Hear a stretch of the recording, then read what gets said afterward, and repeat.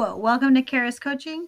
My name is Kara, and I help Christian leaders balance the needs of the ministry with their own so they can have sustainable, effective impact and not burn out.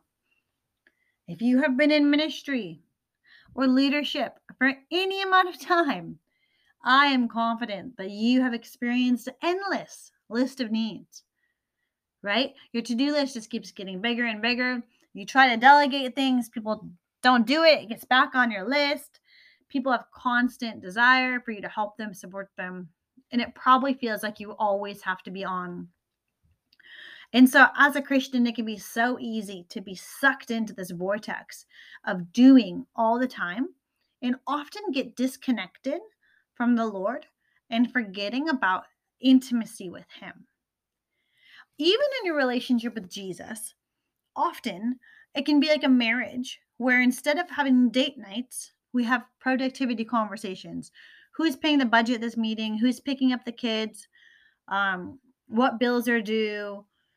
Complaints about cleaning the house. And then specific requests like, hey, can you please stop at Costco? Right?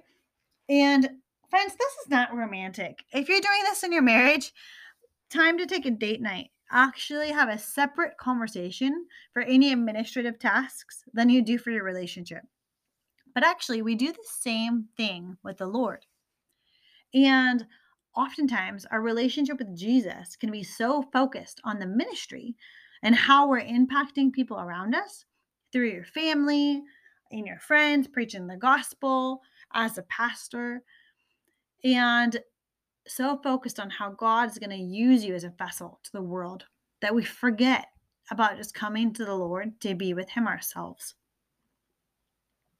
So I want to invite you back into rest, into that intimacy that you were born for, and to pause and meditate on what does God say is the highest priority. And He invites us into relationship. That connection is His highest priority. One of the things, even as leaders, it can be easy to focus on our righteousness, and the enemy can bring so much attack of accusation. So I just want to equip you by reminding you with scripture and just encouraging you about the rest of God. Today we're going to read in Hebrews 4. We're going to read a big chunk of scripture. Therefore, since the promise of entering His rest still stands, let us be careful that none of you be found to have fallen short of it. For we also have had the gospel preached to us, just as they did. But the message they heard was of no value to them, because those who heard it did not combine it with faith. Now we who have believed enter that rest, just as God had said. So I declared on an oath in my anger, they shall never enter my rest. And yet His work has been finished since the creation of the world. For somewhere He had spoken about the seventh day in these words, and on the seventh day God rested from all of His work. And again, in the passage above, He says, they shall never enter my rest. It still remains that some will enter that rest, and those who formerly had the gospel preached to them did not go in because of their disobedience. Therefore, again, God set a certain day, calling it today, when a long time later He spoke through David, as He said before, today, if you hear His voice, do not harden your hearts. Verse 8, for if Joshua had given them rest, God would not have spoken later about another day. There remains then a Sabbath rest for the people of God. For anyone who enters God's rest has also rests from his own work, just as God did from His. Let us therefore make every effort to enter that rest, so that no one will fall by following their example of disobedience. Alrighty. Can you imagine a lifestyle of rest? Can you imagine breathing deep, spending time with the Lord just because you want to? Taking your spouse out for steak and just catching up on life.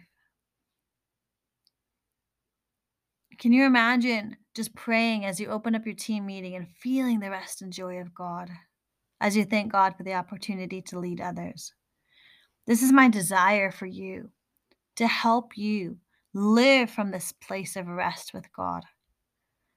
Rest doesn't mean not doing anything. It doesn't mean sleeping all day, but it does mean ceasing from striving, that you can already know exactly what God thinks about you, that you can already know that you're doing enough, that you can already be fully aware of your righteousness in Jesus and God's pleasure in you. This is the lifestyle of rest. Nothing to prove, nothing to earn, just being in relationship with God and out of responsive love for Him, loving people around. Jesus invites you into this deep, life-giving rest and talks about ceasing from your efforts. Friend, you don't need to strive to be righteous. You don't need to check the boxes. They've already been checked on your behalf. And so as temptation comes in and says you need to do more, just a little bit more, stay busy, rushing around, the enemy says if he can't make you sin, he'll make you busy. And so out of obedience to the Lord, we choose to say, God rested, so I'm going to come and take a break, literally take a break from the things I'm doing and help put that in our spirit, that our identity is not connected to what we do. It's so slippery, guys. It's so sneaky. And so instead of even making your bed one day a week, not making it, and connecting in with the Lord, of doing nothing, just resting with God, just being with God, even one day a week for a Sabbath, and then regularly having that time with Jesus, of just being with Jesus, just connecting with Him.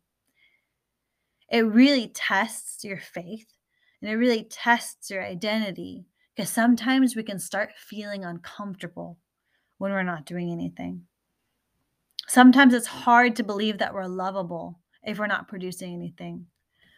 But this is exactly the point. It's choosing to trust in the finished work of Jesus on your behalf, that Jesus is enough, that God has made you righteous, and that God speaks His love and identity over you as a son and as a daughter, that you are complete in the Lord, and you don't have to add anything to it.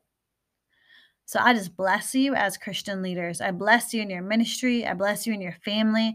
And as you care for those around you, that you would experience God's breathing slow, God's breathing deep, and His mercy and His grace, His heartbeat over your life.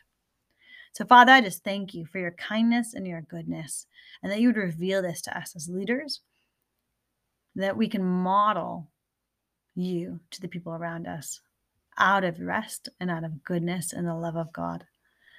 Thank you, everyone. God bless you, and I hope you have such an excellent week.